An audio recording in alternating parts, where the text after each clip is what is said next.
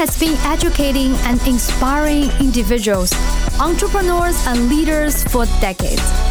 He's helped millions of people to move past the mental barriers that were holding them back from stepping into their power to become a better version of themselves and live a kick-ass life. I know this firsthand as I'm Jenny, Dan's wife. And here's your host, Dan Locke. A lot of entrepreneurs stay stuck at the same level for months or even years because of one thing.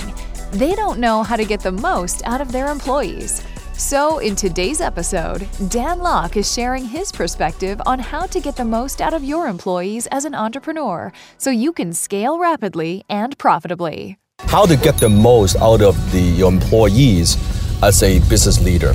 As a business leader, one of the most valuable, if not the most valuable assets that you have are your people, your team. So the question and the challenge is always how to get the most out of your team. It's a challenge for everybody. It's also a challenge for me as well. I believe over the years I've learned so many things. Now the biggest problem with most businesses is not that they don't have good people. Now sometimes they just have bad people. That's a different story. But assuming you've got some good people, how to get them working together. And the way you get them working together is to have a very clear vision. Because imagine you've got a group of people working together, but they're all pulling in different directions, right? Where you want to go one direction and your team member wants to go this direction and another team member wants to go this direction. You are fighting each other. You're fighting against your own team versus when you have that clear vision. And you notice when you don't have clarity, your team won't have clarity. But when you have that clear vision, when everybody knows, okay, all right, this is the objective. This is where we're going. This is what we want to accomplish. When everybody is on the same page, then everybody could move forward in the right direction. So right now, if you go back and ask your employees, if you would ask them, do you know what is the vision for the company? Do you know where we want to be in the next quarter? Do you know where we want to be in the next 12 months? Ask them.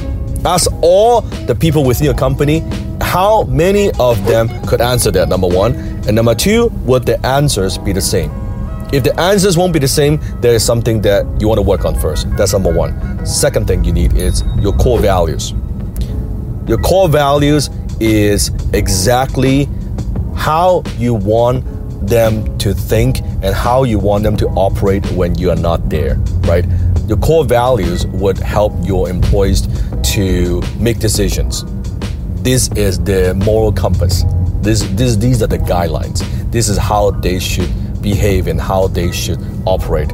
Your core values, again, is all designed so everybody is working it's on the same page, but also working at that same pace, that rhythm, right? Versus you're working at a certain rhythm, your team is working at a certain rhythm, that's not so good, but everybody working the same rhythm, right? It's like you're rolling a boat, everybody. Can you imagine if you have like 10 people on a little boat, everybody's rolling different rhythm, different speed, different direction. It's a mess. That's what happens to most businesses. And the last tip I want to give you is this, that assuming you got the vision, you've got the core values, everybody, same pace, same page, right? Same rhythm.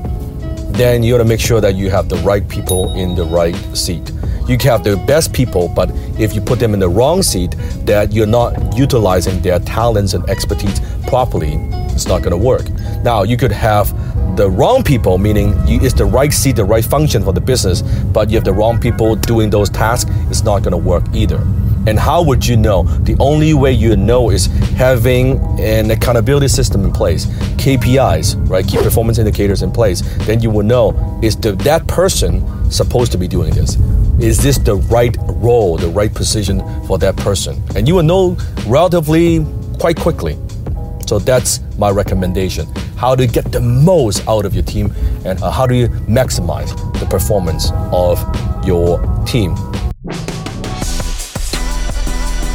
That's it for today's episode of The Dan Locke Show. Head over to thedanlockshow.com and be sure to subscribe to the show on iTunes. You are guaranteed to expand your thinking, your network, and your network.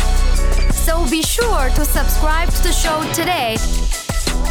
Dan also has a gift for you.